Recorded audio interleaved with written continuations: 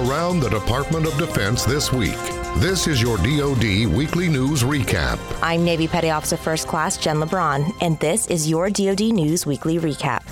Defense Secretary Dr. Mark T. Esper and NATO Secretary General Jan Stoltenberg spoke at the NATO Defense Ministerial Conference at the Alliance's headquarters in Brussels, October 24th. Esper just completed visits through the Middle East, making stops in Afghanistan, Saudi Arabia, and Iraq. He also plans to speak with NATO partners about Syria. I think we need to sit down and discuss how we recalibrate the Defeat ISIS mission so that we ensure the enduring defeat of ISIS. The Secretary visited U.S. troops at Prince Sultan Air Base in Saudi Arabia this week. He took the time to talk to some soldiers from the Patriot missile unit stationed there.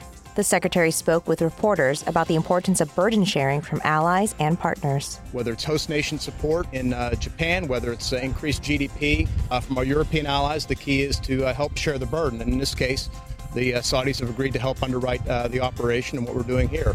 He also told reporters there are 3 reasons U.S. troops are in Saudi Arabia. 1 is help defend our allies. 2nd, deter Iran so we don't have increasingly bad behavior. And 3rd, defend the international rules-based order. The fact that the Saudis are willing to underwrite that is something that we expect of all of our partners and allies, whether it's Asia or Europe, is to help share the cost, share the burden of either housing, hosting our troops on their land, or supporting them in deployments, whatever the case may be. Earlier this week, Esper made his first visit as Secretary of Defense to Afghanistan to meet with the Afghan president and other government officials.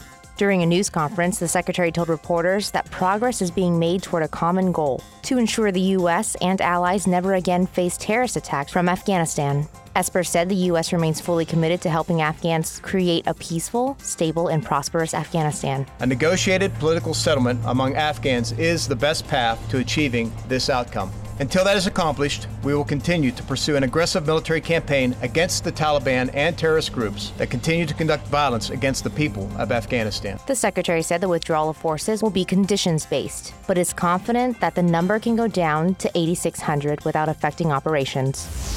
The U.S. won its first medal at the 2019 CISM Games in Wuhan, China.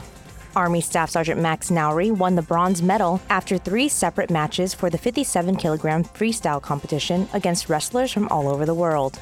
More than 100 nations meet for a competition that promotes peace, cooperation, and friendship through sports in the international community. I think sport brings a lot of peace. You got countries like Iran and USA and Russia and China all working together to bring sports, together. So I think sports is a big thing with bringing people together. The U.S. has about 250 military athletes and staff participating in 17 different sports. Nowry will now begin training for the 2020 Olympics in Tokyo, Japan. Exercises Global Thunder and Vigilant Shield 20 got underway this week. They're providing integrated training opportunities for U.S. Strategic Command, North American Aerospace Defense Command, and U.S. Northern Command. STRATCOM leads Global Thunder, an annual command and control exercise. It employs global operations with other combatant commands, services, and U.S. government agencies and allies. The goal is to deter, detect, and if necessary, defeat strategic attacks against the United States and its allies. NORAD and NORTHCOM lead Vigilant Shield, an annual Homeland Defense exercise that focuses on homeland from defense and tests the readiness of a variety of national security contingencies.